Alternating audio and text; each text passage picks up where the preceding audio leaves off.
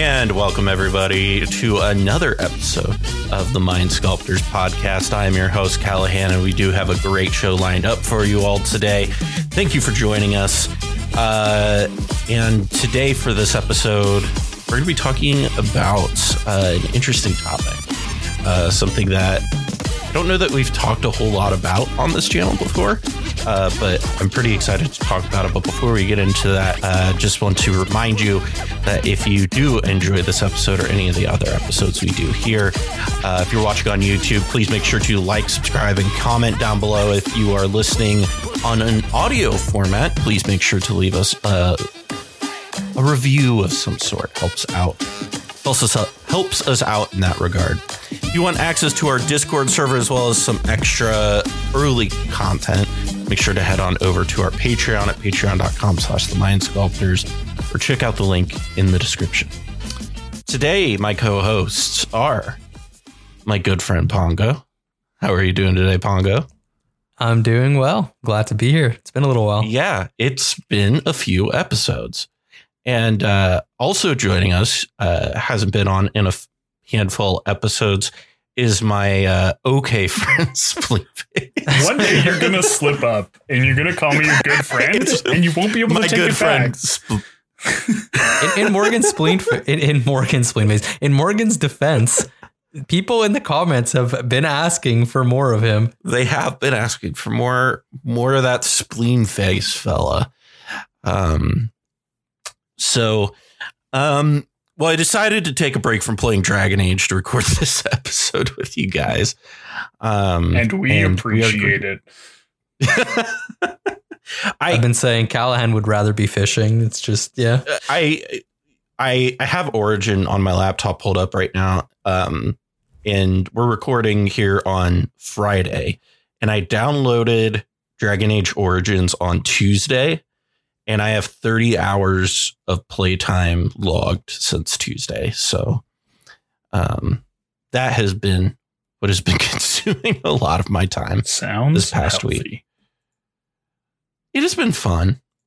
But so we're going to be talking a little bit today. If you see the title of the episode is, we're going to be talking about resilience in cEDH. And this was an interesting topic that Morgan really wanted to be, discussing. And so Morgan, when we're talking about resilience in cEDH, as I yank my headphones out of my head, really, what are we talking about here? So I think resilience is a word that gets thrown around a lot and definitely means different things to different people and means different things in different contexts. So sort of generally, resilience is the capacity to recover quickly from difficulties or avoid potential challenges. And that's like pretty unspecific and not even necessarily only applicable to cEDH. But when we get to, magic, that starts to mean maybe something a little bit more concrete. So, there are decks that are referred to as glass cannons. And there are also those strategies in a lot of other games and things like that. And people generally understand that, that means you can build a strategy that's very powerful, but falls apart pretty easily when, something unfavorable happens.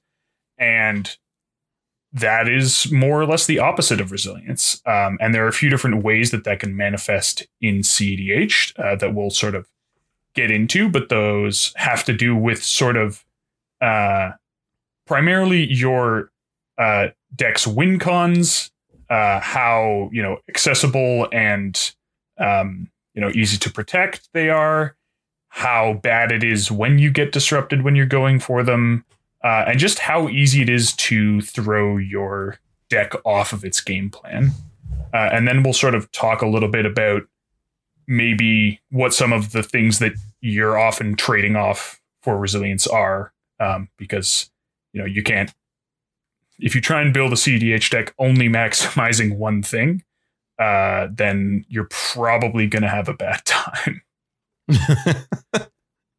So I guess I don't know. Cody players have been doing all right so far. I mean, I think actually Cody will come up at a few points in this episode And people who haven't actually played a lot against Cody might actually be surprised at how not all in that deck is in certain ways. Yeah.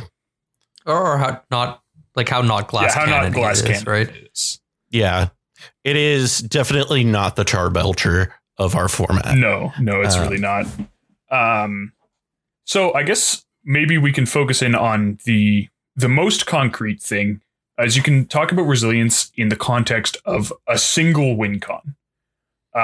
So what this means when you're talking about a single win con is a few different things. First, it's how difficult is it to interrupt? So, obviously the poster child of cEDH right now is Thassa's Oracle and Demonic Consultation or Tainted Pact, which is a very difficult combo to interrupt, in that you more or less can't do anything if you're letting the spells resolve.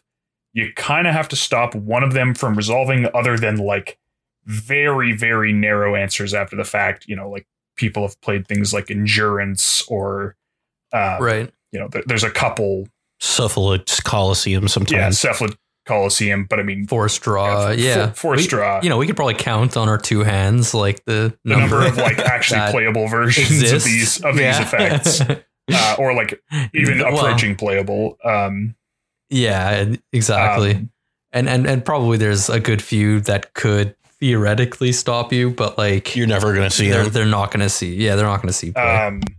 So there's the difficulty to interrupt.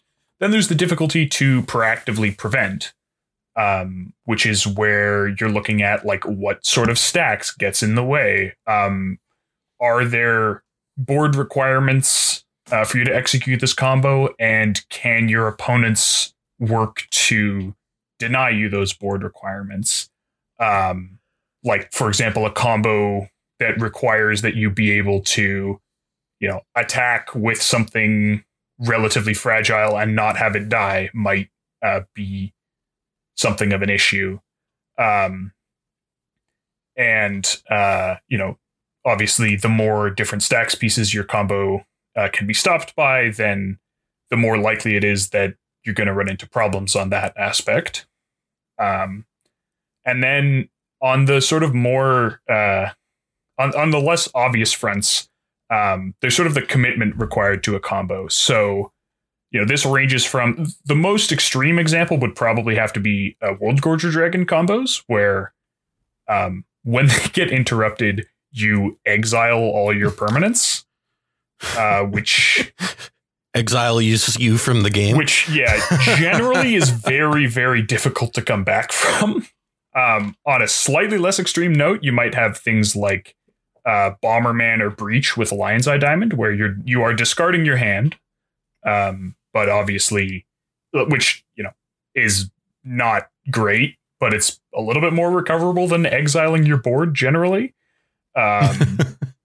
Like they're like Wither Smog, right? Wither Smog is a pretty big reason why that's not yet banned, as despite Callahan insisting that it will be. And I mean, I think that's a great, a lot of people compared Wither Smog to like Tainted Pact and Thoracle when it came out, and the mana requirements. I mean, obviously, it's one more than Consult, but it's the same as Tainted Pact, more or less. Tainted Pact, yeah. If anything, and you can split it up. You can split it up. You can even do it through Rule of Law. But the fact that it can be interrupted by removal, and the fact that you discard your hand when it doesn't work, is, something that I think, that combo sees play, but it's not even ubiquitous in green-black decks without blue. Like Oracle is in basically every blue-black deck. Mm-hmm. And like even green-black decks that can't play Oracle don't necessarily play Wither Chain. Like some of them do, but a lot of them don't. But does blue like even make that combo that much? Well, no, I just mean that if you're playing a Sultai deck, then you might as well just play Thoracle, right? I think the only ones that feel safe enough to play it, not to go too far off on a tangent here, would be like Abzan decks that have white to protect it, right? Yeah, with the silences and the Ranger Captains and the Abolishers. Those are certainly better places for it. And then the last two things on a single win con are, can it be like, where do the pieces have to be? Are there requirements on that very specific? So, if we look back to sort of the Flash Hulk era where there were some pieces that drawing them was extremely awkward, and there were some pieces that drawing them was kind of fine. And like, you generally had to play some cards to make drawing pieces okay. And, there are some combos, like a combo like Breach, for example. If you're saying like Breach, LED, and either a tutor or a wheel or brain freeze or whatever is a combo, you only need one of, like, you need the Breach in your hand, and then you cast it, and then you need it on the battlefield. But like the tutors and the LEDs and the mana and the card draw and like all of that can kind of be anywhere, right? Like, you can just sort of accumulate those cards, you spend them, you do stuff with them throughout the course of the game. Like, you play a Lotus Petal, you use it to accelerate out a card, and then you play a Demonic Tutor to find something, and then like, oh, you just have the setup for a Breach combo. You don't need like these 3 cards in hand. And the last sort of point on this is, how difficult is a second attempt? So some combos, for example, like Thassa's Oracle and Demonic Consultation. First of all, you have the second version of Demonic Consultation in Tainted Pact, and then generally the way that combo's interacted with is your instant gets countered, so you just have to find the other one, and then you can just try and get the Thassa's Oracle from play back to your hand, and you're set up to try again. Versus a combo like, maybe a combo like, well, Dramatic Scepters is one where like you exile the Dramatic Reversal, and you can't get it back unless you're playing a very specific effect. Rift Sweeper. Yeah, exactly, Rift Sweeper. A deck that's, maybe somewhere in the middle of those would be something like Food Chain, where like, if you can get the cast from exile creature to exile, and like you cast Food Chain, it gets countered or destroyed, it's not that hard to just get the Food Chain back and try again. And generally you get interrupted before you've committed anything super important. Like, people won't, let you get to the point where you're casting the cast from exile creature, and over and over again, they'll, respond pretty early on generally. Food Chain's interesting, right? Because like, there are cast from exile creatures that are more resilient than others, right? Like, and you can actually use this, I think, as a pretty good like microcosm of this whole, story we're trying to tell here, right? If we look at like Squee compared to Eternal Scourge, like, it's quite clear that Squee is the more resilient of the two because of, the point that you made prior to this one, which is like, if it's in an unorthodox place, like, you have more access. Squee can be literally anywhere, and you can cast Squee. Yeah, it can be in the graveyard, it can be in your hand, or it can be in exile. Whereas if Eternal Scourge goes into the graveyard, well, then, you're theoretically having to recur both Food Chain and Eternal Scourge, or else like, you run into that issue where it's tough to get your Eternal Scourge back or something like that. So yeah, like, pretty funny how we can like talk about that combo, like, in terms of like its resiliency in general, but then also its resiliency with like specific subcomponents of the combo. Yeah. And also, there's also the other types of Food Chain decks, like Prosh, and to a lesser extent Nadir, where the commander, rather than being an outlet for the infinite mana, is the source of the infinite mana. And then generally, again, you're getting interrupted before you've committed your outlet. So like people won't let you make infinite tokens with Prosh and then counter your impact tremors if they could just counter the food chain. Yeah, absolutely. So, And this is also interesting though, because this leads into, not to get too far ahead of ourselves, but I mean, it's interesting because we talk about food chain and like it right now, we're kind of making like a good sales pitch for like playing food chain, right? Like, you know, people can't, you know, do this, blah, blah, blah. You're pretty easy to set up. Like it sounds good and all, but then you there's also the piece that we'll be talking about, which is like, how vulnerable are you to stacks where like food chain can't win through like rule of laws or certain like Draneth magistrates and things like that, where, you know, like I wouldn't be doing my due diligence if I didn't, while we're talking so tremendously positive about food chain, also just hop in and be like, just a reminder, food chain still isn't good. So it boils down to the fact that this conversation and this concept of resiliency in cEDH is multifactorial, right?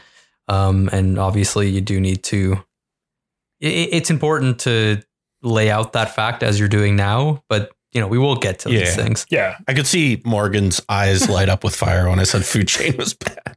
No. See, the funny thing is that the food chain combo is good. It's just that the food chain commanders are bad. Like, the issue is the food chain combo isn't good enough to justify not playing a commander is like the problem with food chain. And like, if there was a food chain commander, like if there was something that could partner with Thrasios, there's like a red-black partner that was a food chain outlet, like that deck would be fantastic. Like that would be a very, very strong deck. Turns out that Thrasios turns a lot of stuff into good stuff. Or like if you could, I don't know, maybe if there was like something you could partner with Timna, like if there was like a red-green one, then like that could also be a pretty strong deck. You've done Thrasios Nadir though. Yeah, right? so that's like, that food chain deck works a little bit differently, as does Prosh, where you don't have the power of the quote-unquote one-card combo with Demonic Consultation and Tainted Pact, where you use it to find the food chain, and then you also hopefully hit your Castrum Exile creature, and then you just win. So it's much more of a two-card combo where like you are trying to play cards that are as incidental as possible as your second card. So like in that deck, food chain goes infinite with Nadir, and then like since you have Thrasios, something as simple as like a Gaia's Cradle could be your outlet, right? You make infinite tokens, and then you tap Gaia's Cradle for infinite, and you draw your deck with Thrasios. Right. Yeah. You still have to find another thing. But you still have to find the equivalent of your Gaia's Cradle, or, you know, Chord of Calling can work, or, you know, like something that lets you tap creatures for mana. You know, there's a bunch of different things that work there, but there's no way to find them both off one card. Instead, you just have a lot of playable cards that serve as that second outlet and hope to draw one incidentally. Right. There's also just the fact that like your standard food chain deck that kind of has to do the AB combo, you know, almost certainly you want to be in red. Like if you could choose to be in any other color, like on top of black and green. Like just because like Dockside is so powerful is like, you know, classic example, layering with Underworld Breach, like classic example, whatever. But you know, sort of the most important thing is that density of those Cast from Exile creatures, right? And Squee is better than Mist Hollow Griffin. So like I would rather have Squee than Mist Hollow Griffin in most situations. So like, yeah, that's the thing. Like you don't want to be stuck with just one, like just Eternal Scourge. You definitely want to have like a second one. For sure. And yeah, and could you imagine if Kenrith had any ETB effect? Like literally any ETB effect. don't want. It would be just be so glad good. he doesn't.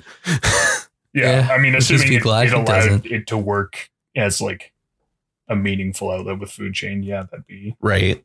pretty silly. Yeah. Yeah, so sorry. This we definitely Sorry, like I said, didn't mean to turn this into derail a that. food chain episode. Golos food chain win. Yeah. I tried so hard, it just wasn't there. But yeah, so all we were trying to illustrate was that some combos allow you to attempt them again more easily than others, which I think is sort of a good segue into talking about having multiple win cons for a deck. And so this is, this has a few different sub points to it. The most obvious one that I think people have picked up on is like, what's the narrowest point to interact with you? Like, how many cards do I have to extract from you before you can't win anymore?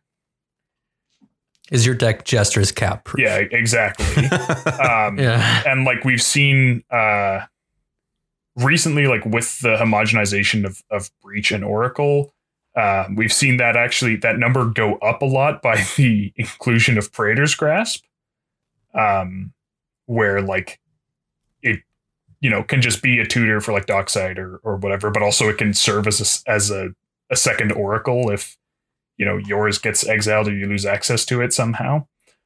Just super fun in a webcam meta. It's actually not, but nothing about it is fun. I might have detected some sarcasm from Callahan. Oh no, absolute zero now.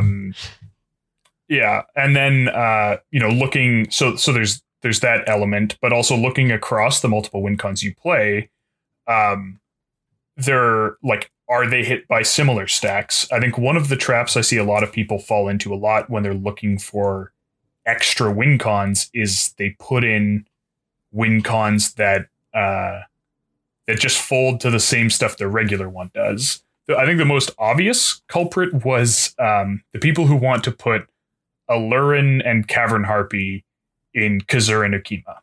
So Alurin, Cavern Harpy. I just saw this conversation the other day. It happens every few weeks. There's a Reddit post or a Facebook post or something. Hey, should I put Alurin and Cavern Harpy in this Kazur and Akima deck? And if you look at that combo, it is stopped by everything that stops food chain. Like pretty much exactly.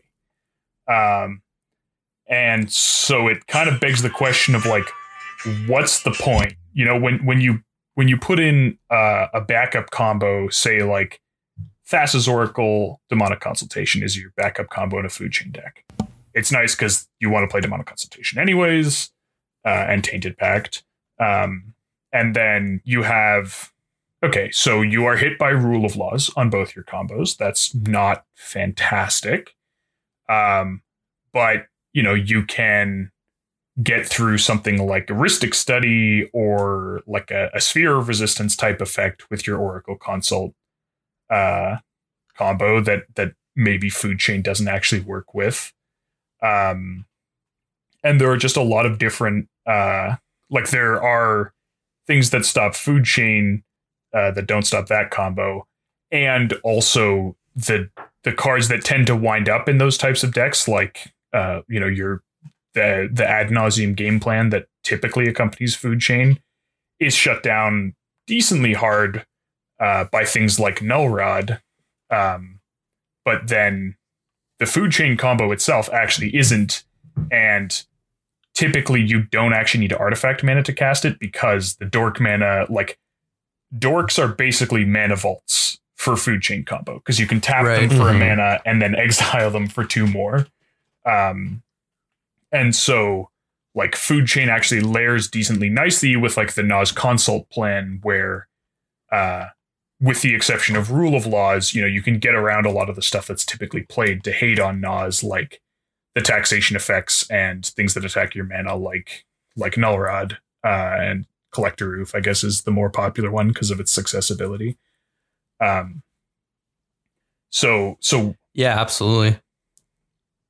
I think you raised a good point there. In fact, that was kind of like one of the I would say, major motivators for me in building food chain and like, you know, layering sort of more of the fast Nas and Underworld Breach plan. Specifically to not go super, super low on mana dorks. You know, a lot of people have since taken that deck. And I would say that idea of like, you know, slimming down the win conditions, getting rid of like Jace Wield of Mysteries, like the kind of thing that I was doing after I was so inspired by your win. I think it was hitting kill stars. Oh, the brain freeze. Your brain freeze as he was trying to win with his food chain, his stock food chain deck at the time. And I said, hey, you know what? Brain freeze is a win condition, and you know it layers with Underworld Breach. And so yeah, got a lot of slot efficiency through that layering.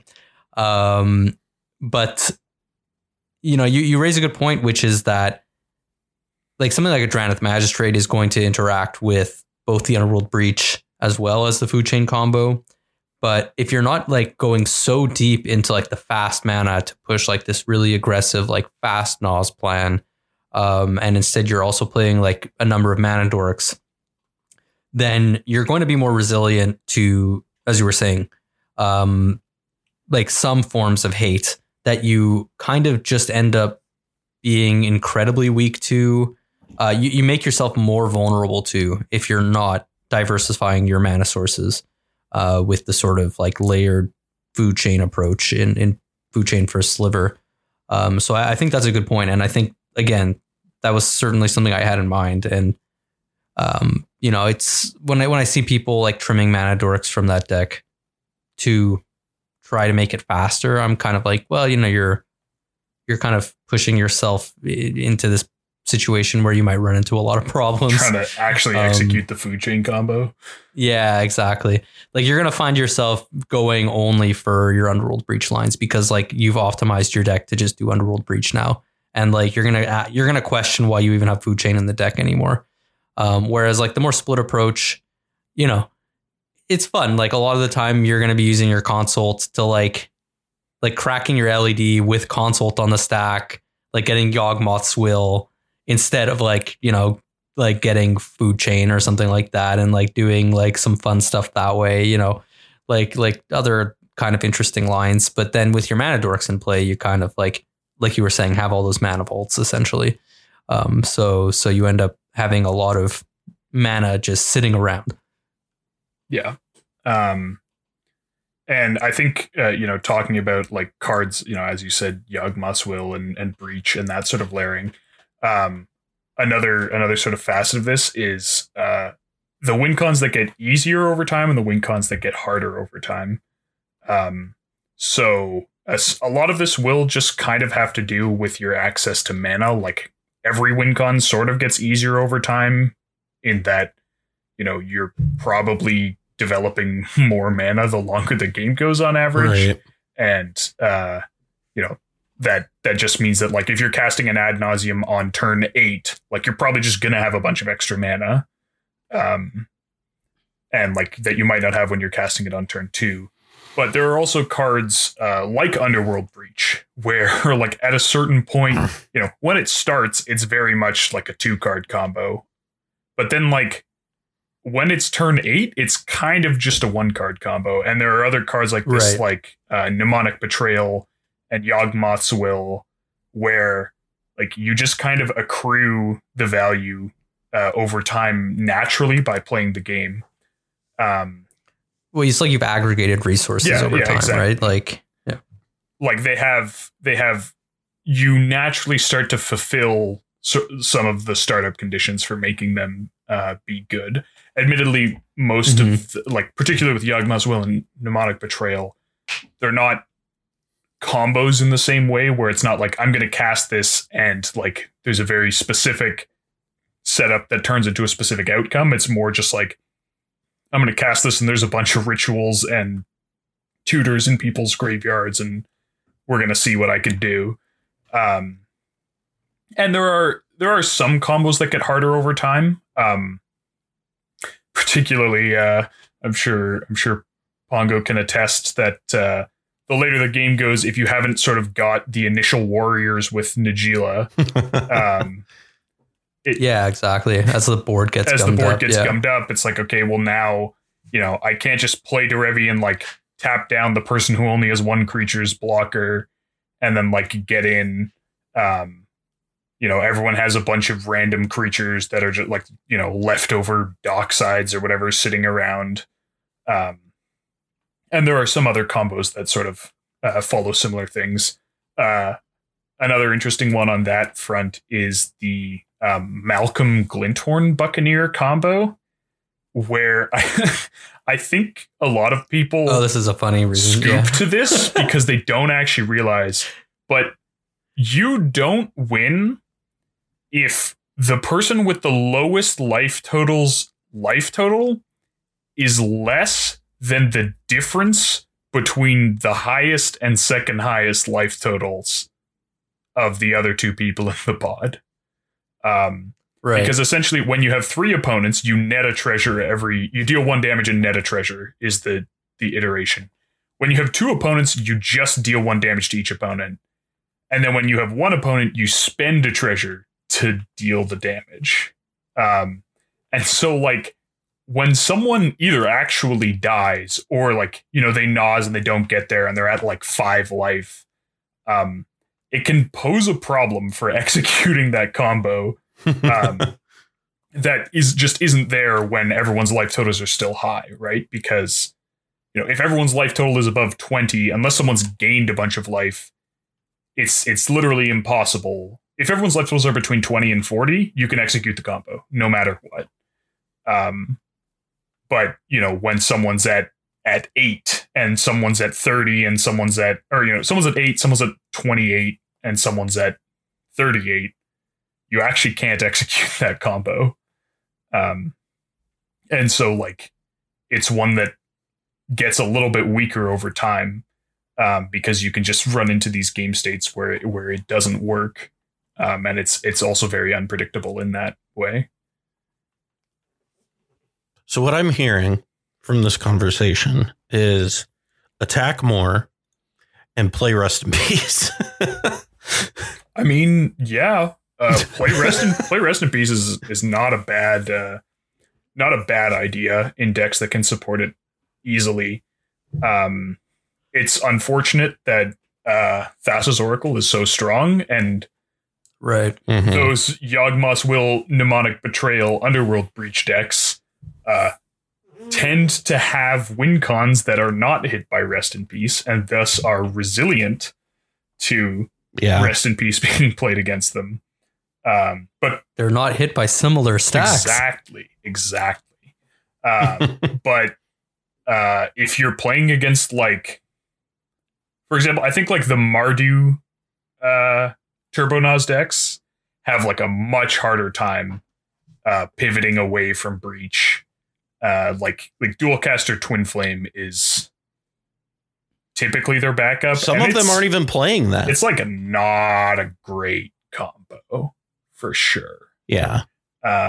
It's like the Dualcaster Mage part that's like leaves a little to be desired. Like Twin Flame is pretty hot. I mean, I actually don't particularly like Twin Flame. I like Heat Shimmer more.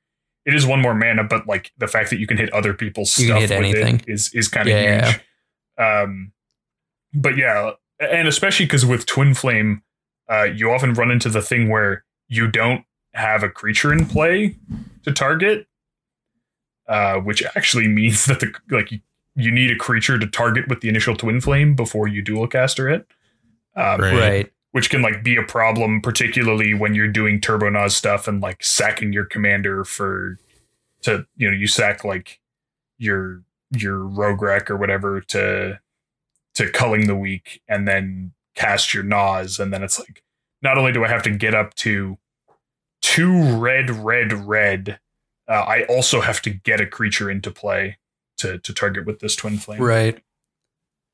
It's, obviously at its best, outside of the combo scenario as like a dockside doubler, and that's like a pretty common usage for it, which can make it a really, really powerful piece. I think if you're looking at Dualcaster Mage specifically, you find yourself in this position a lot of the time where if you're low on resources and you're kind of just clutching this dual caster mage, you're kind of like waiting for a target and like targets just don't come. It just feels super clunky, like in a good number of situations, like pretty often.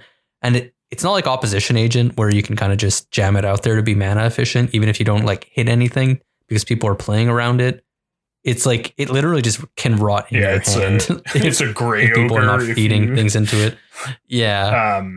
Well, it has flash, so but it also costs 1 red instead of 2 red. So trade-offs. It looks like Mad Farm stuff is doing Magda Curio and as its backup. Yeah. So I guess if you're playing Jessica, that becomes a little bit easier. Right. If you're playing the Rograk version of the deck, you don't really have you don't have that infinite mana outlet in the command zone. And it looks a lot of the Rograk versions are playing reanimation with like Razaketh, for instance, just because you have like the free body in the command zone. So like there's a pretty good rationale for it, but obviously you're not escaping the fact that like Graveyard Hate is going to be hating on both of your like sort of outlets at that point, right? Breach as well as potentially reanimating Fatty. So, it's fortunate for those decks that people aren't playing hard Grave Hate like Rest in Peace. And, they can try to get under like a Douthie Voidwalker in many situations. So, or like they can just take advantage of the fact that people are not playing like a critical mass of those like hard Graveyard Hate effects. Yeah. Yeah. And like,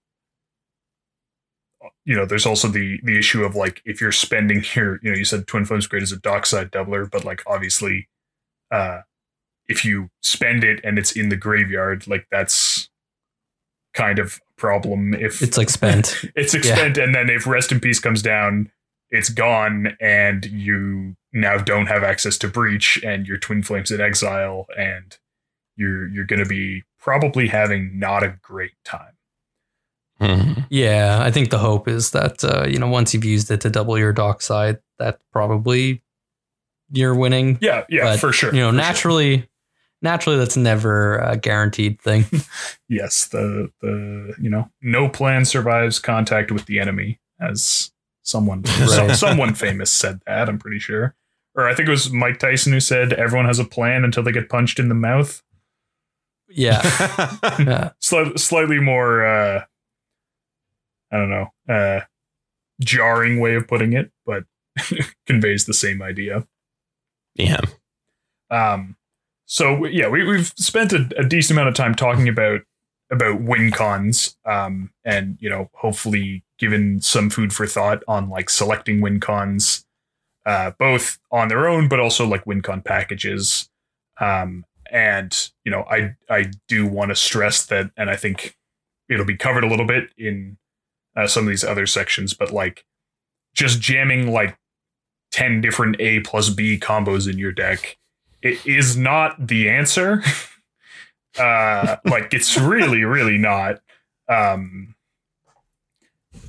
I think some people, especially when they're new to the format and trying to sort of build a deck, they see the ability, especially when your combos have overlapping pieces where it's like, okay, well, I'm playing, these cards. So like, I only have to include like 1 or 2 more cards to set up this line. And then from there, it's only 1 or 2 more cards to set up that line. And like, it does start to have a negative effect on your deck when you have a whole bunch of A plus B combos where like you're sitting there with a hand of like 4 A's and no B's and just going like, well, oh yeah, this sucks. I have seen these decks.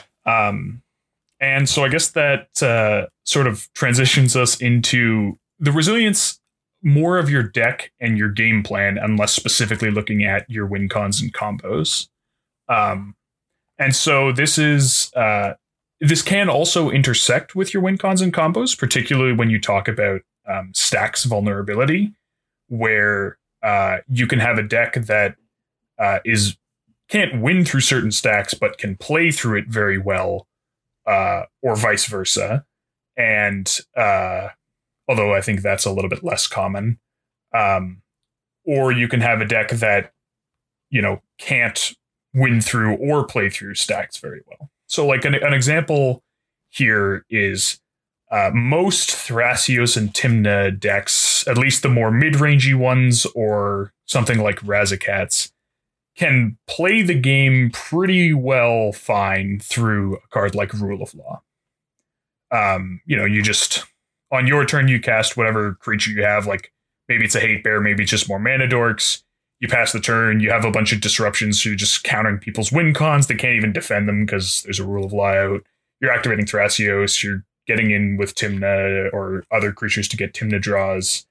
And you can more or less ignore the Rule of Law, at least like on a big scale. You're not going like, oh my God, I just can't play this game because of this Rule of Law.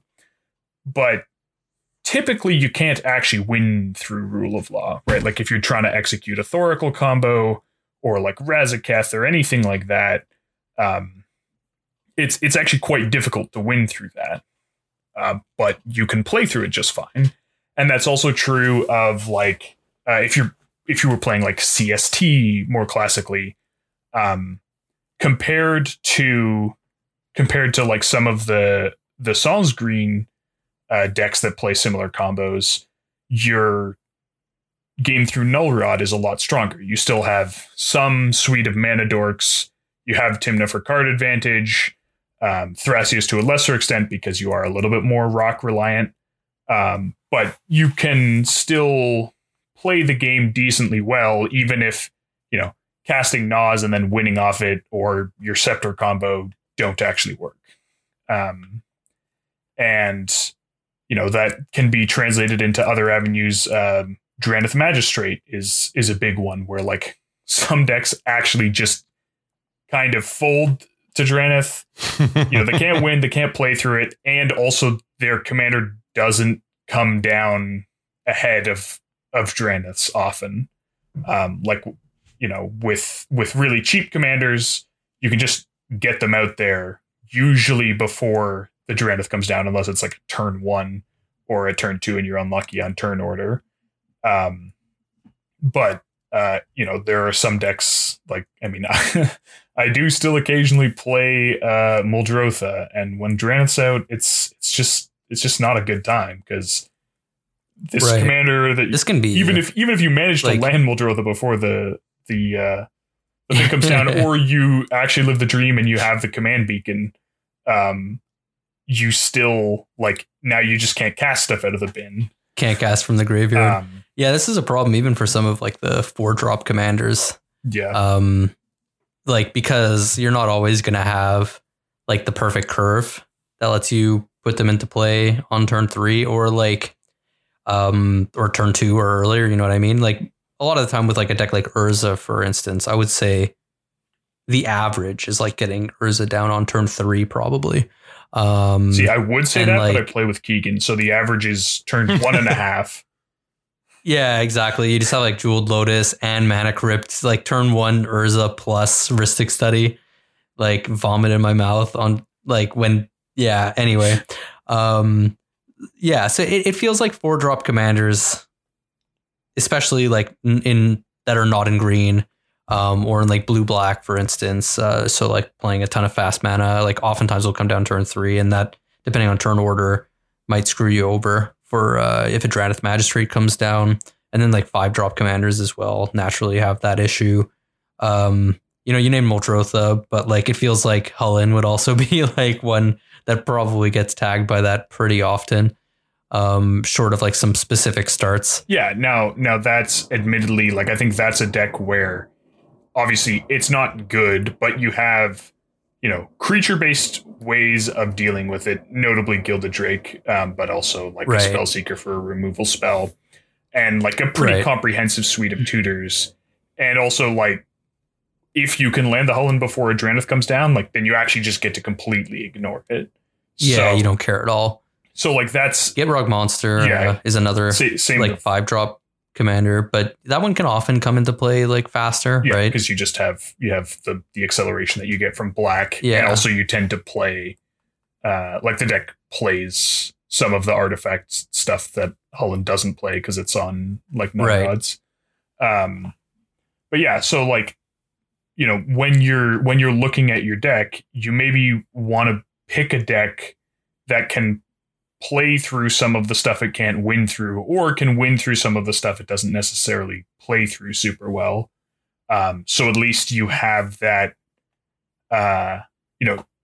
you have that option, and it's not just, one card has like totally shut down, all aspects of my deck, and like I'm now just stuck here like praying I can find a way to kill it, and then like move on. Maybe like, yeah, I'm trying to think of a good example of a deck that can win through something it can't play through. I mean, I guess those would be like super commander reliant decks and Drannith, where like if you can get the Drannith down, you can just win. Or if you can just assemble whatever win con you have that's not actually hit by Drannith, quote unquote manually, then you can win through that. But certainly the more common thing is being able to play through hate pieces, even if you can't necessarily win through them. Right. It's interesting.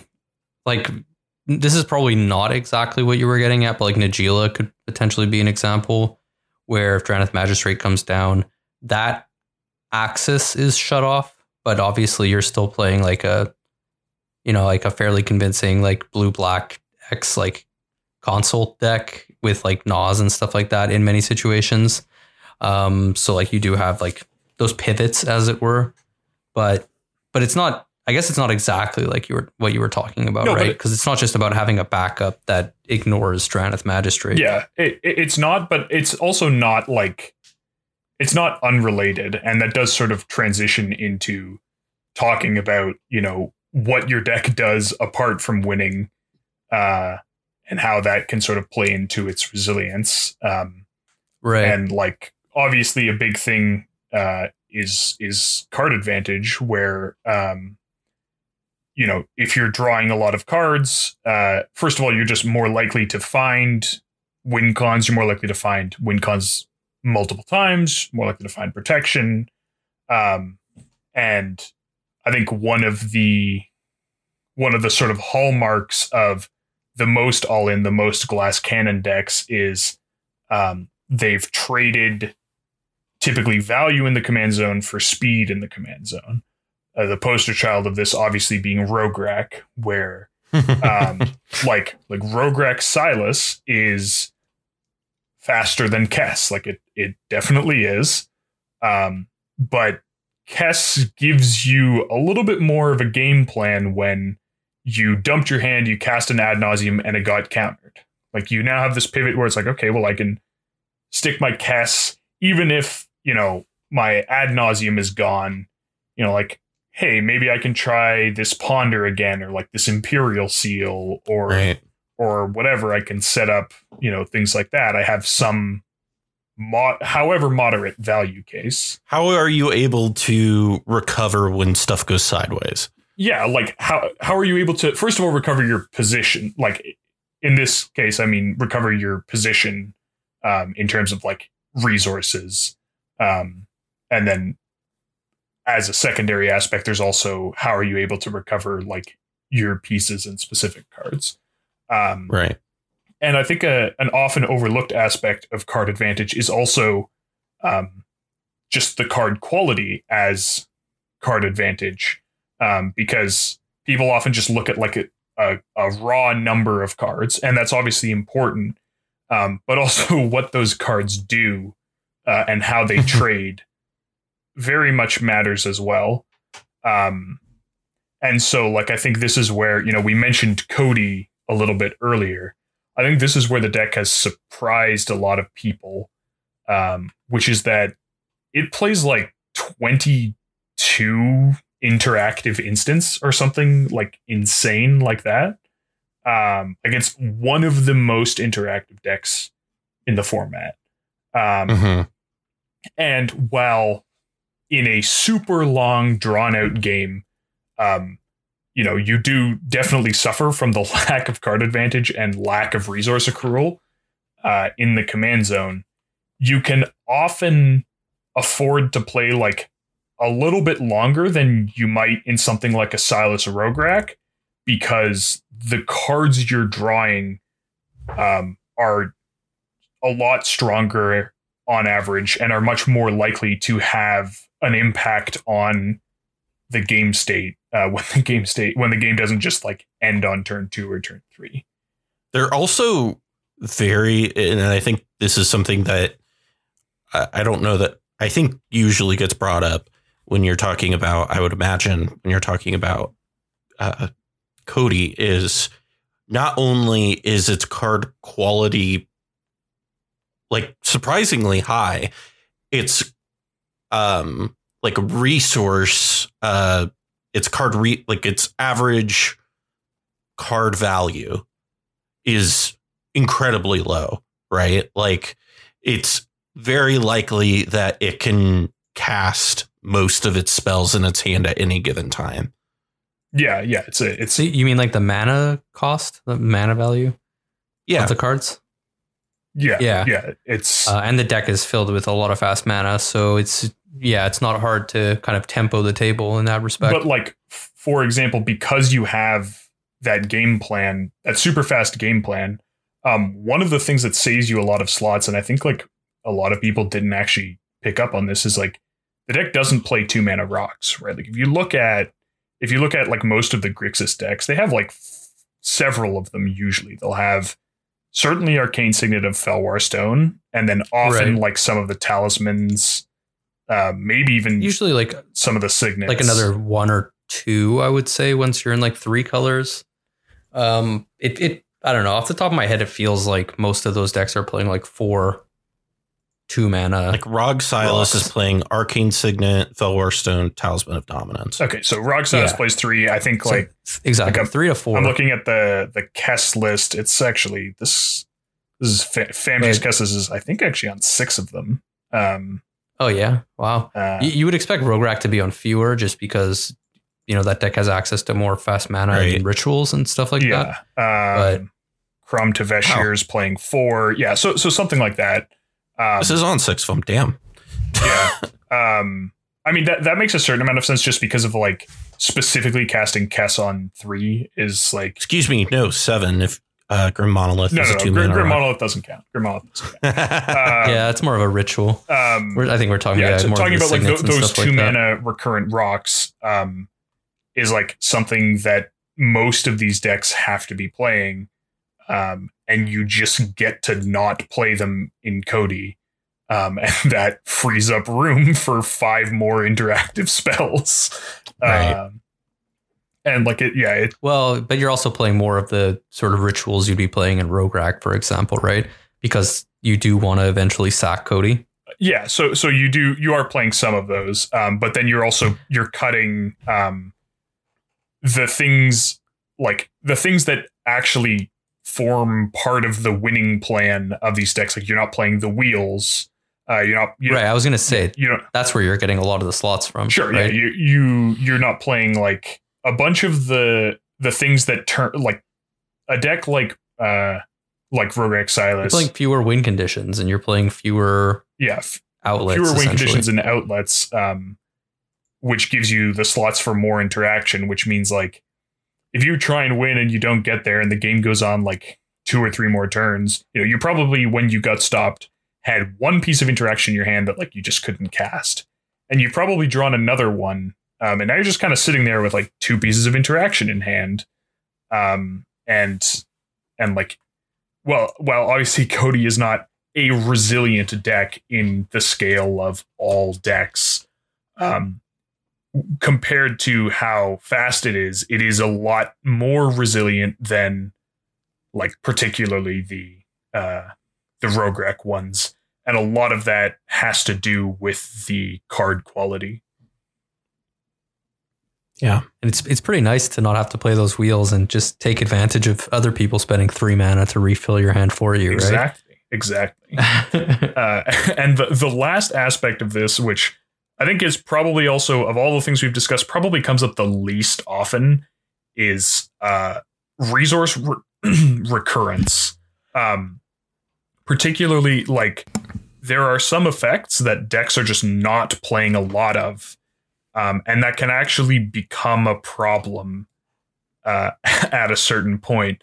Like, if people are just keep slapping down Rule of Laws and Null Rods, and you're playing a turbo deck, like, a lot of them just don't actually have that many ways of removing problematic permanents, right? Like, like there was a time, you know, when the format was Thrasios Tymna dominated, this was less of an issue because you were playing Abrupt Decay, Assassin's Trophy, usually Nature's Claim, some, you know, maybe 2 bounce spells, like either a Rift and a Chain of Vapor, or like Winds of Rebuke and Chain of Vapor, or something like that.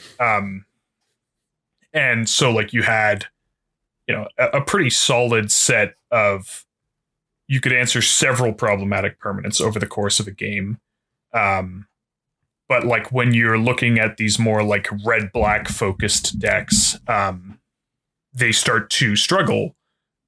Like, just, you know, if you look at like a given Rakdos deck, typically it can remove, you know, 1 enchantment with Feed the Swarm if they play it, and 1 enchantment by Praetor's Grasping something from someone else's deck to remove an enchantment, and then they're done. And they don't, you know, have good ways. Like, they're not in green. Obviously, green just gives you the ways of removing enchantments, but like, it also gives you stuff like Regrowth, or more commonly Noxious Revival. If you're in a creature-based deck, you know, sometimes people play Eternal Witness in like decks with big, you know, creature tutor packages and whatever. Because at a certain point you can run out of all of the things that let you do something. And that can be win conditions, as we discussed earlier, but it can also be like removal or counter spells or whatever it is. And that's, you know, an aspect, if your games are going very, very long, that you often might want to consider. Right. Yeah, absolutely. It's recursion. It's wild to me how many people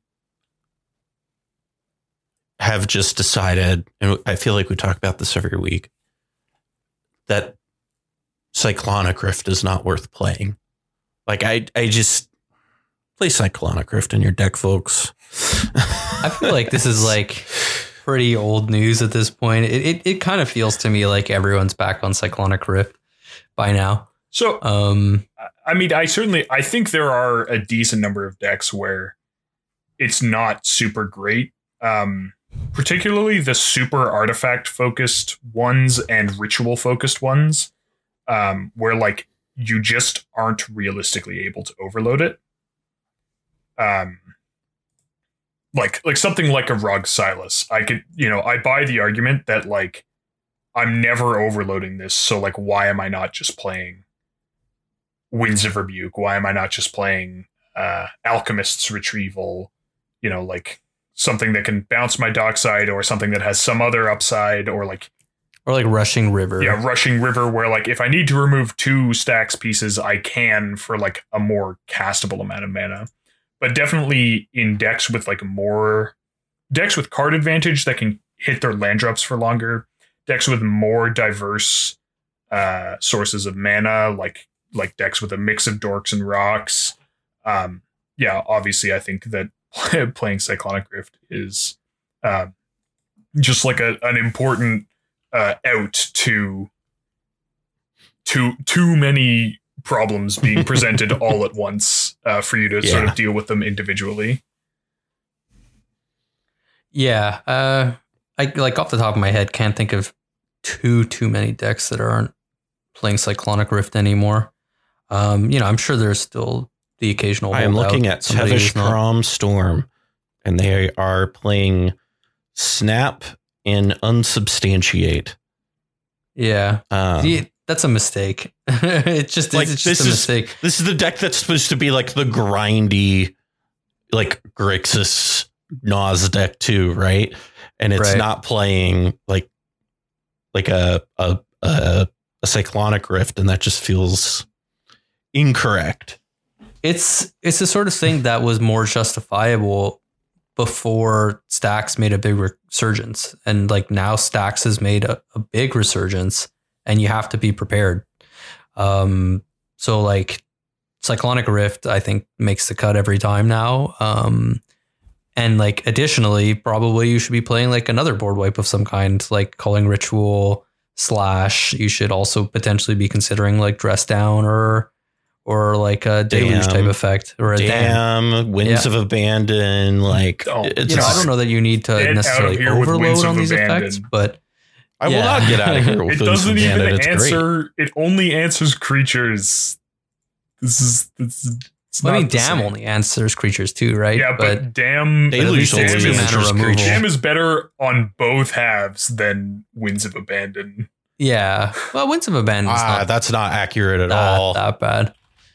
Yeah, I don't know. Winds of Abandon. Exiling your entire opponent's board is like all of your opponent's creatures. Board wipe. Yeah, the exiles is not bad at all. I mean, it's 6 mana. Yeah, but I mean, playing it in decks that routinely want to get to 6 mana. Yeah, sure. Okay. I guess sorry. I think that it serves a very different purpose than Dam would serve in like as an out to a bunch of problematic permanents, as opposed to like almost a value play. Winds of Abandon is really good in like hate bear decks that really care about the permanents that are on like their own cards that they play, and that's kind of one of the things where I keep reminding people, I'm like, this is asymmetrical. Like, and people don't play a lot of basics. Like if you're heads up, damming, right? Like if you're overloading Dam or, paying 4 mana,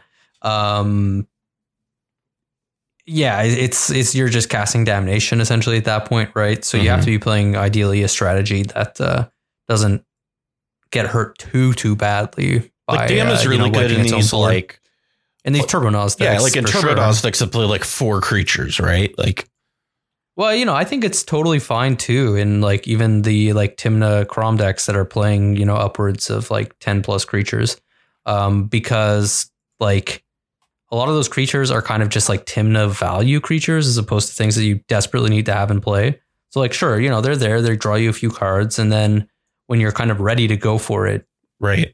Like it doesn't hurt you that much that they're gone. In fact, like putting them in the graveyard can even be a boon, right? Because you're aggregating resources there for like an eventual breach line or something. It's like a little niche. Like obviously it would be cool to keep your board if you can, but it's not like it's not like you're sacrificing so much position in a deck like that. Yeah. I think that people should be playing Cyclonic Rift and probably Dam now as like their sort of like open season, open meta, part of their open meta removal packages. And obviously if you're playing into like your specific meta game where that you don't really need to wipe the board a lot because you're playing against like Kess and you're playing against like, a few other sort of like not incredibly creature heavy decks, even something like an Urza or whatever, or decks where like the creatures on board don't actually even bother you that much. Like I could imagine Yisan perhaps being an example, although there is Collector Oof. At that point you could maybe justify not playing it, right? But like again, we're talking open meta. I think that these decks need to be playing these cards, and that's the thing. They usually are. In my experience, it's like you speak to the people who pilot these decks and they will tell you time and time again, like, oh yeah, like the deck list that I have on Moxfield is like for when I'm playing against these people. And like, I don't care to maintain a like general purpose deck list. It's like, and like a separate deck list that's like tuned for like a tournament meta or something like that. Yeah. Though I do think that often people who take other people's deck lists like suffer because certainly I've played in my fair share of tournament games where I've like commented, like there's just like this disgusting gummed up board state, and someone like has a bunch of mana and they're resolving a tutor. I'm like, oh, we're getting rifted, and they're like, I don't play Rift. I'm like, well, perhaps in entering this tournament, you should have put a Rift in your deck. Right. And like, often if you talk to the people who maintain the lists, they go like, oh yeah, well, in an open meta or in a meta where I was facing X, Y, or Z, like I would swap out, this card for Rift or whatever. And I know, Bunga, you've said that you put, there's a time where you were putting Rift in your deck when you were coming on team turn 3, but not necessarily like in other places, because you knew that we tended to play decks that played to the board more than like maybe some of the Discord metas. This was like peak turbo time, right? Yeah.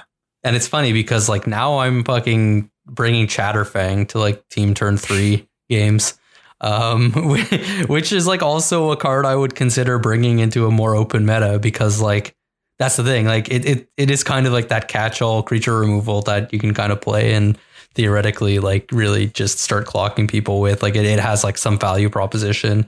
I hate the decks we all play. We just play the most annoying ass shit. Well, I mean, you just hate Najeela with a burning passion. Well, I've been what's the burnt by that card long before I was even making content. Right. I kind of resent this because I play a very diverse set of decks. Yeah, Callahan just hates playing with us. It's not the decks. That's just a friend. I don't know. What's well, no, okay. pattern? Let me, because okay, I think this is more of a compliment than anything, to be honest. That I play carefully? It's that I play carefully, isn't it? It's because you play carefully. No, because like team turn 3 is a lot of like you guys are all excellent players. The type of decks that you bring are decks that generally operate on like a lot of these nodes that we've been kind of touching on here, and tend to be less like, like I can walk into some Discord metas and like wreck a day with a rule of law and just, run away with games. But, you walk into team turn 3 and the type of decks that we play are decks that people that are, I don't know, looking for an interesting game, I guess. We would tend to favor more resilient decks. Yeah, is what you're saying. I mean, that's what I'm saying. I certainly play my fair share of decks that don't play well into rule of law. I just have a plan to deal with that generally. like Hullen's not having a great time into rule of law. Orvar's not having a great time into rule of law. I just, look at the decks my opponents are playing and realize, that I'm going to need a certain game plan. Which I think is also like something we didn't even really get into, but is also an important aspect of all of this, is that like you can't be making all of these decisions in deck building, right? Like at a certain point, you know, you might have to look, when you sit down in your pod and you see like, hey, look, it's like Yasharn and Lavinia and whatever. It's already a terrible pod. Like and Baral. Like, yeah, you sit down, you see Yasharn, Lavinia, Baral. These are your opponents. And you're playing like you're playing the deck and you're going like, well, great, I've teched my deck, it's a lot less all in than it could be. I have some of these like pivot plans, I have a resilient win con, whatever. All of that's great, but like if you're keeping a hand that's like turn 1 Imp Seal, turn 2, Crypt Ritual ad nauseum, you're gonna have a bad time. Like you do need to recognize what when you're drawing your opening hand, when you're casting your tutors, when you're sort of positioning yourself in the game, you need to be able to predict a little bit where the game's going to go, and therefore like what you need to be doing. Well, I mean, like a really good example of this was a game I had while I was playing Lavinia in my local game store, and the pod was seat 1 Cody, seat 2 Nagila, seat 3 me on Lavinia, seat 4 I think it was Golo Storm. Or no, it was another Cody deck. So like the turn 1, I had a gemstone. I silenced the Cody player on like upkeep, like turn 1. The Gila does the Gila. That is so aggressive. It is aggressive, but the reason I like the reason you do that is you look at that and you go like, okay, well, Lavinia's like whole thing against Turbo Nas is it's way better when it's a head in turn order before they can get rocks down, before they can start putting those things down. Right. And so you're effectively shifting them in turn order behind you by doing that. So they make a land drop, but you've basically put them behind you in your in the turn order. Yeah, because you want to eventually shut off their ability to cast their fast mana. Right. Yeah, but this isn't the whole story, though. Especially because silence is so good against Cody. Well, it ended up shutting out both the Cody players, because what ended up happening was neither Cody player paid attention to the decks that I was playing and only paid attention to the fact that there was a Nagila at the table. So I, of course, it gets my turn on going third. I play Lavinia, pass to the person going in fourth, and the person going fourth on Cody kept a no land hand. And the person in first only kept one land. So the aggressive play ended up paying off. Nagila won the game. That's what I call it paying off personally. I overloaded a Cyclonic Rift and it got countered and had that resolved. I would have won the game. So hear me out. You made me so happy, Callahan. Hear me out.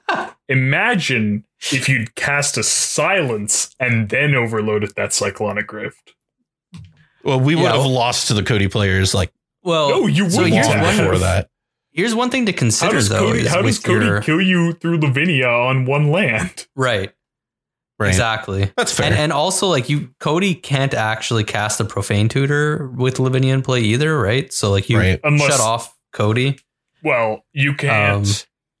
There are ways to get around that, notably Veils, but then you can't actually can't cast the Ad Nauseam. Right. Right.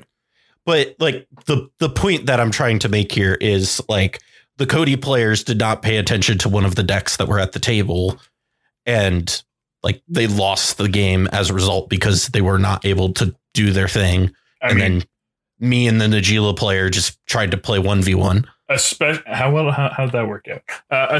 Especially when they can attack the Cody players. I was going to say especially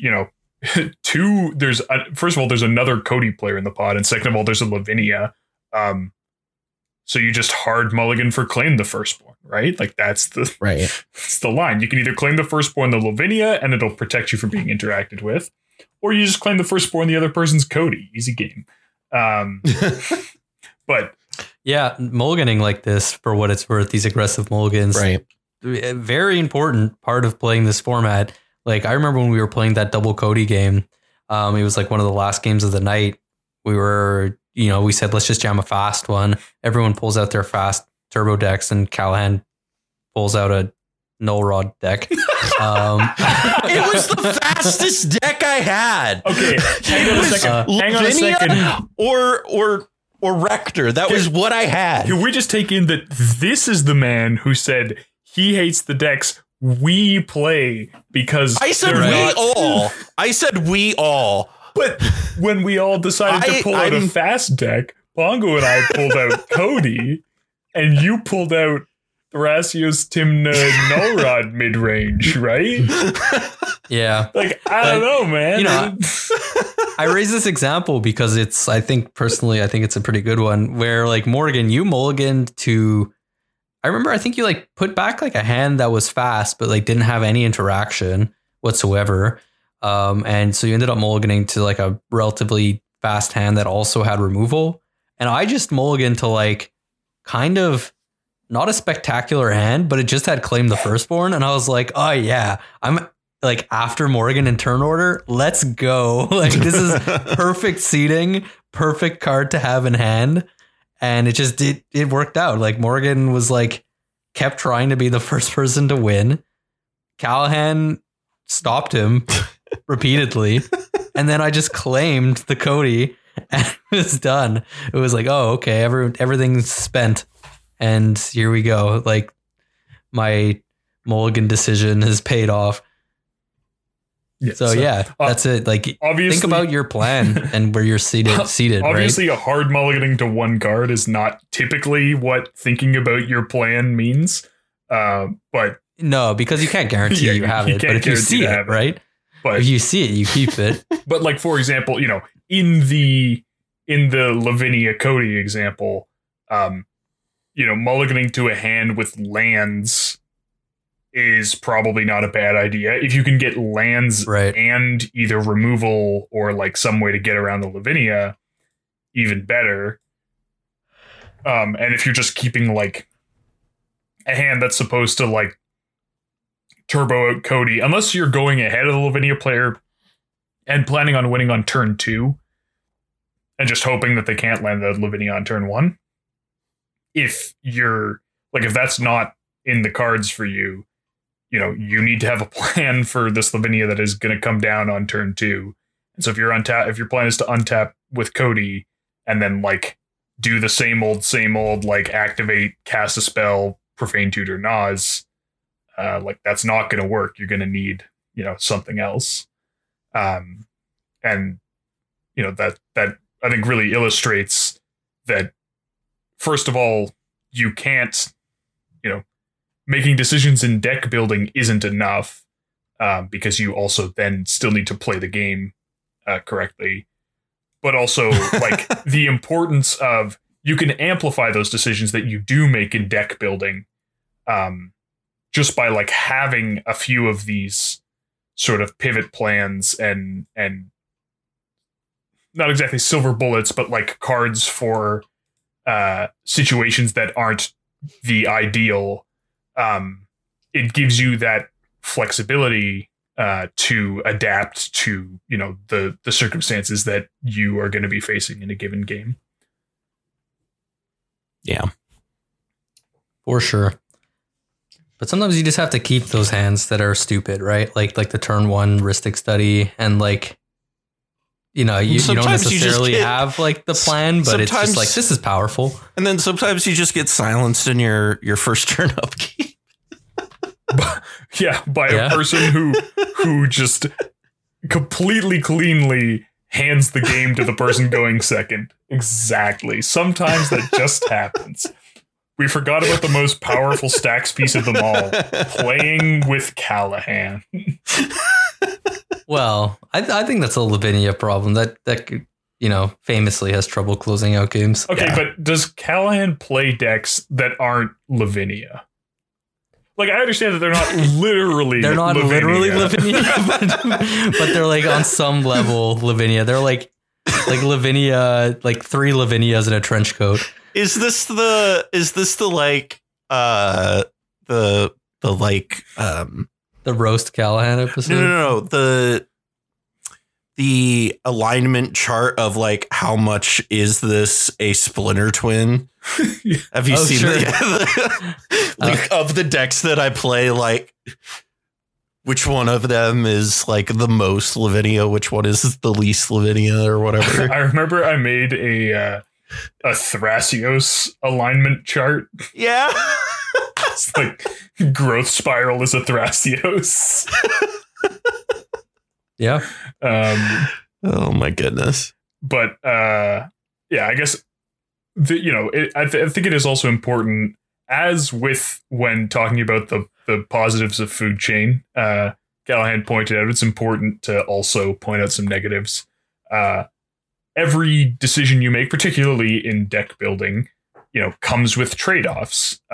So a lot of the things we've been talking about here are going to have some negative impact on some other aspect of your deck, and I think it's important to acknowledge that. Most obviously is in the speed department, right? Like if you're cutting your Simian Spirit Guides and your Rite of Flames and your some of the less good tutors, like maybe the Diabolic Intents, and putting in like a little bit more interaction or like some engines or whatever. Obviously your deck just won't have quite that same like explosive out of the gate power that it might have. I think people tend to also make this mistake where they think like putting in a lot of win cons will make their deck fast. And that's like not really true. Like if you're cutting rituals to put in more win cons, your deck is not going to get faster. It's going to get slower because we're talking about 100 card singleton here. There is no deck that has the density of, A plus B win cons necessary to somewhat quasi consistently just have one.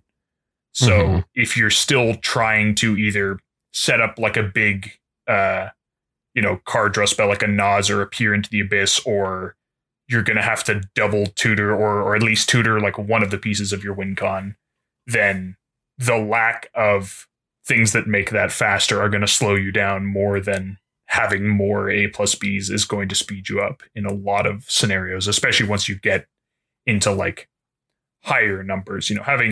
Having three like completely disjointed A plus Bs is like kind of a lot. But I could certainly see the argument for it in some decks and it's manageable. But like, if you're just going to jam in like 5 or 7 or whatever, like at a certain point, you're just going to be drawing all sorts of dead combo pieces that just don't fit together at all. And there are other, like, it'll impact a little bit the consistency of your deck as well. As you trim, especially a lot of the cards we talked about putting in are like cards with different effects, right? Adding unique effects to your deck that let you deal with unique situations. But obviously, the more unique effects that you have, the fewer copies of like the specific set of effects that you want most of the time you have. So if you're cutting your very cheap bounce spells for like Rushing River, for example, if you were to cut a Chain of Vapor or like a Stern Dismissal or something like that for Rushing River, sure, you can deal with 2 stacks pieces in that case where you need it, but like sometimes you also have a 3 mana piece of interaction instead of a 1 mana piece of interaction. Or if you're cutting like Miscast for mana drain, like, yeah, those times when, you mana drain the Crom are great. But those times when you're trying to go off on turn 2 and you have 1 extra mana, but not 2, less great. And so like, it's just always important to consider, how likely is the scenario that this card answers to come up? How likely is the scenario that the card it's replacing is better? Like, how likely is that scenario? And just understand that, everything's a trade-off. And, you do need to consider all of these factors in your deck building. Yeah. Yep. Yep. There's no deck that can do it all, be a jack of all trades. Yeah. Except for Flash Hulk. Yeah. Well, exactly. That's why it needed. Yes, we forgot about the last type of resilience. Ban resilience. Yeah. Oh my goodness. How gutted is your deck by having a key piece?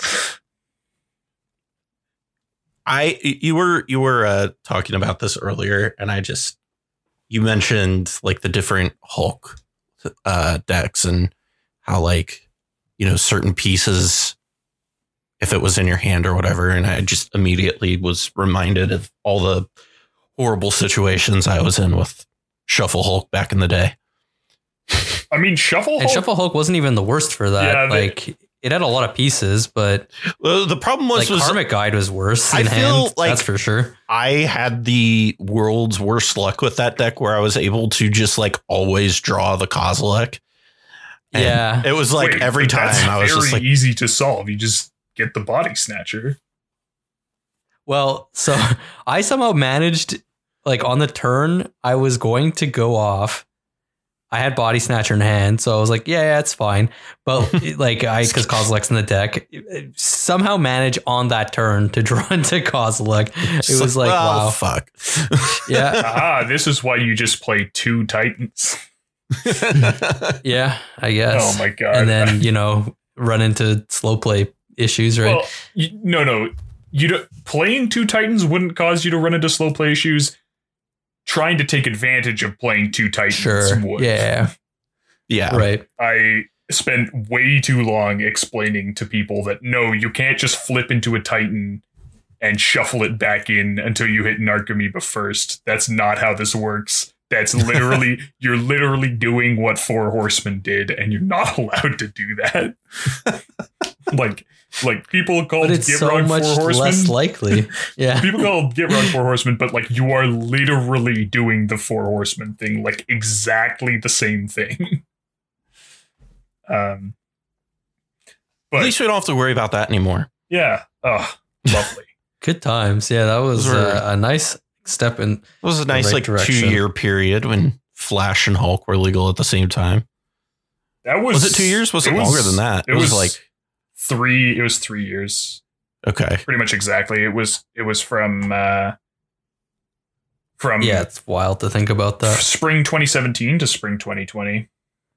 Yeah, that's like cEDH, like the majority of cEDH for a lot of people. Yeah, right. I mean, it's like for me, yeah. Like I followed it enough to know like what was going on before, because like it wasn't just that Hulk was unbanned. It was also like, they.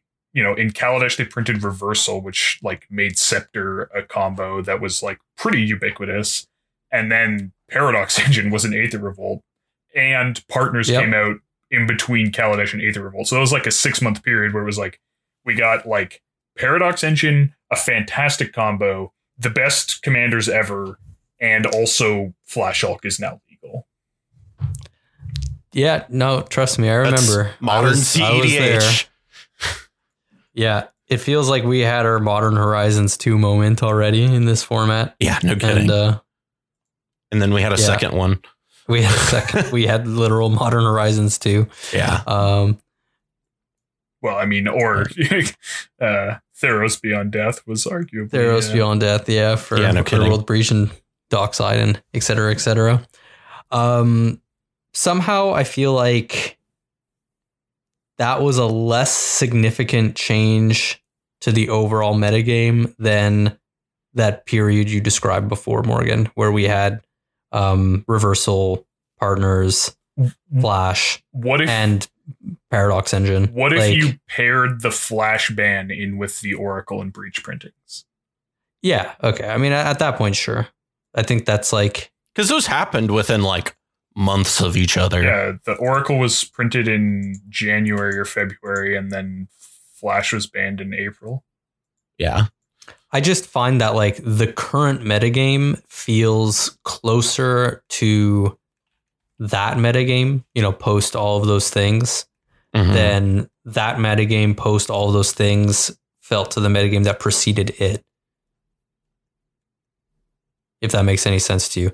It like, because Partners are still such a major part of the format. And obviously we've gotten like new commanders since then. So like, the card pool has changed and all that. But like, I think Commander Legends honestly was like I would say that if you stretched it out to that point of 2020, because I think like 2020 was a big shakeup year as far as that goes, because you also had Commander Legends, which just injected like a ton of like partners and new decks into the format. I mean, depending on if we're counting Hull Breacher's impact in that, I think I agree or disagree.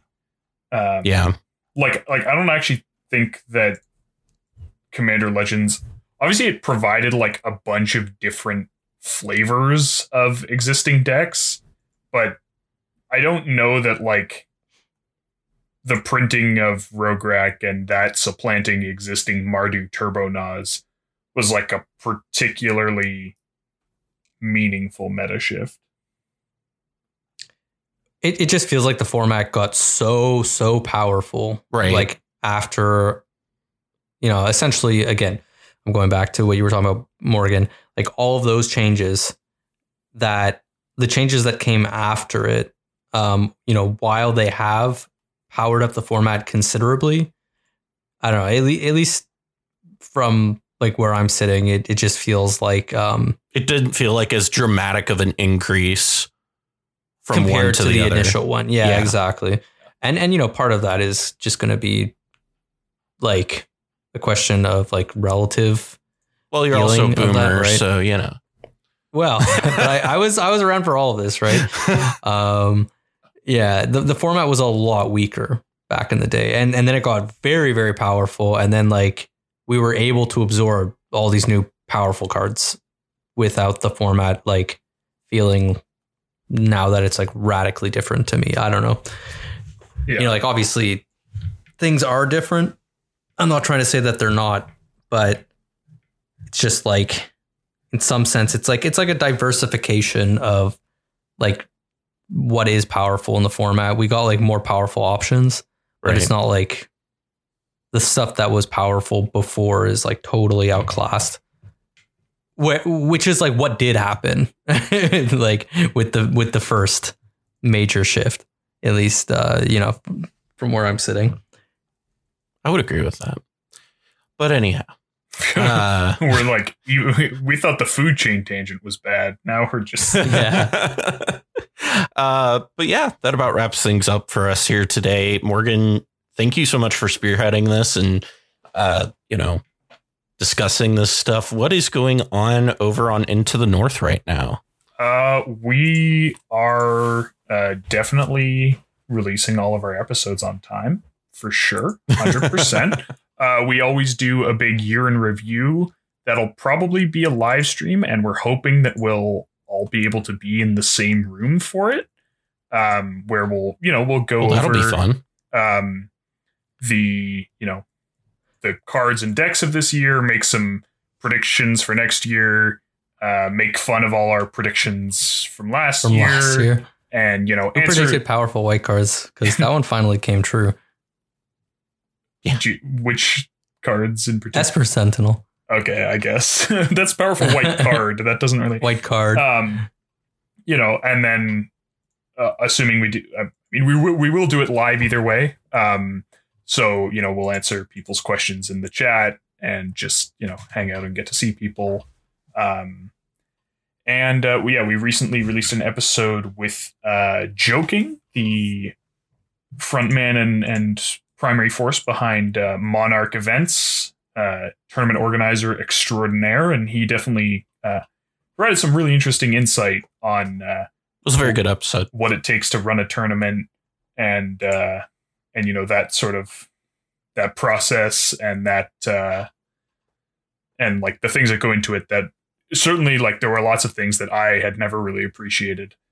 And we'll that's a good episode. Check it out for sure. I think we're also working towards getting our next deck deep dive episode lined up where we have guests on and experts in a specific deck and like really get into the weeds of like, okay, where do some of the best pilots and the people who've spent longest with this deck actually like disagree a little bit, and what are the things that like the questions that are assume know too much to like just put in a primer,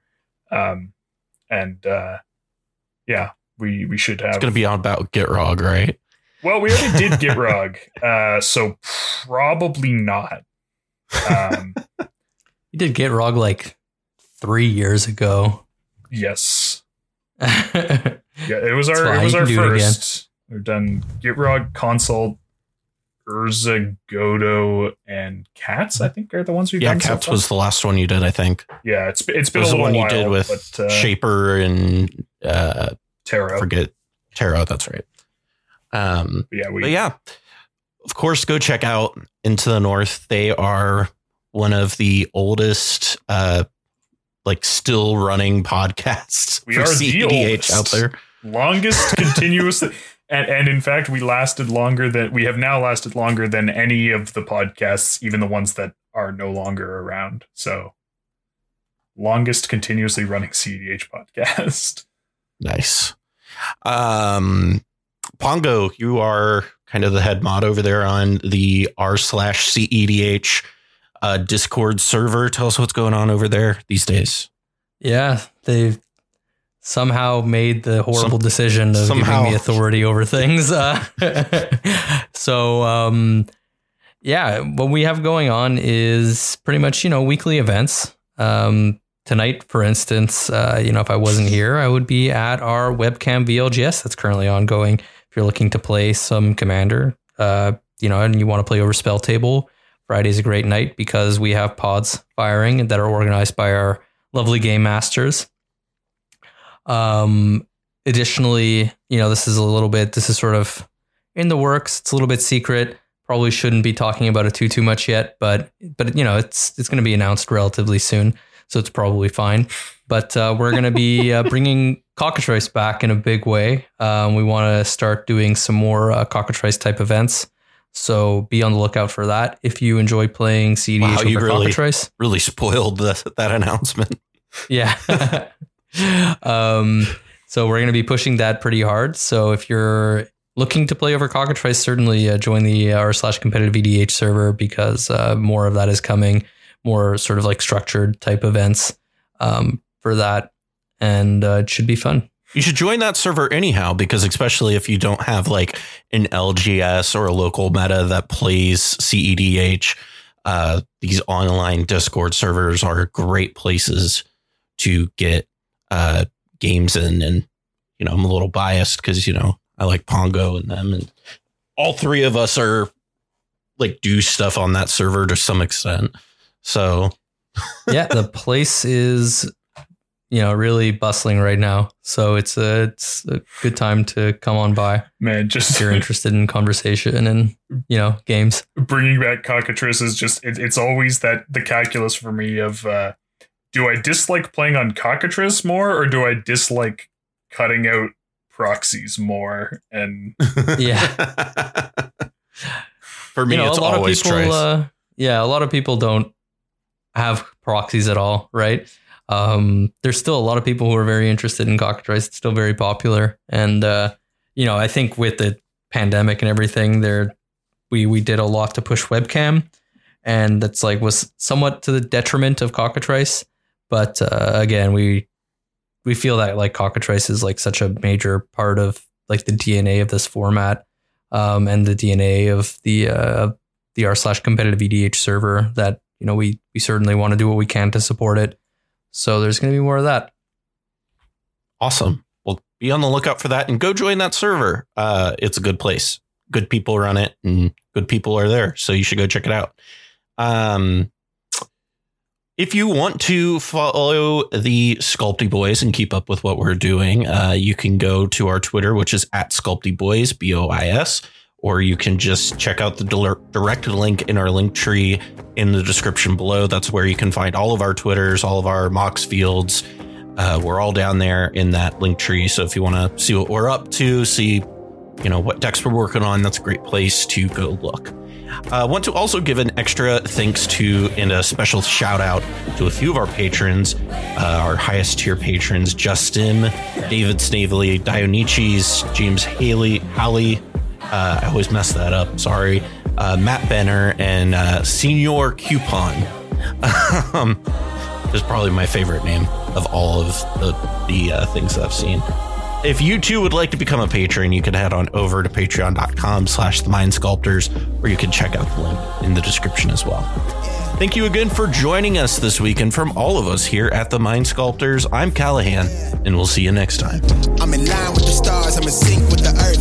10 toes deep, flower child from the turf. I never switch sides, like even when I die, I'm a ride for the squad, light up tires in the hearse. I've been on a vibe, kinda hard to describe. I'm in between, I'm good and it's fine, but I'm tired of the grind. Then I come alive in the night to realize I'm in the middle of the time of my life. I'm never so packed for the stack, never lied on the rap. Got a bag from the way that I write it. Queen looking Tyson, do that ass survive, doing 80 to the house. Then I hit it to the sky, change haters on a tirade. Talking to their grip in the face, be still, let that hate stuff fade. We all want the same, we all want a meal in the safe. I wanna live like I'm trying to reach enlightenment. Trail spill from my lips, feel bent from the bib. Take a sip till I pass out. Try and get grit, but it don't make sense. Cause you can lose life on this fast route. Yeah, turn thoughts to a cash cow. I might flip that to the glass house. I don't need the accolades, I'm in love with the chase. I just wanna eat, save a spot at the table. Beats with the slap, pin myself on the map. You long with the wind, but we knowing that it's cap. 5-hour flights, couple nights at the flat. To be real, couldn't see me making moves while I'm at. I'm still on the grind, limit time when I chat. I'm burning down sage, keep the demons away. When I write it, give a piece of myself to the page. I don't do it for the praise, love, that's just how I'm made. Truth in the glass in the mirror. Yeah. Do it at me, old man, trying to pass in the fear. You're the first one to talk, but the last one to hear. Eyes blurry, but I couldn't see the ass.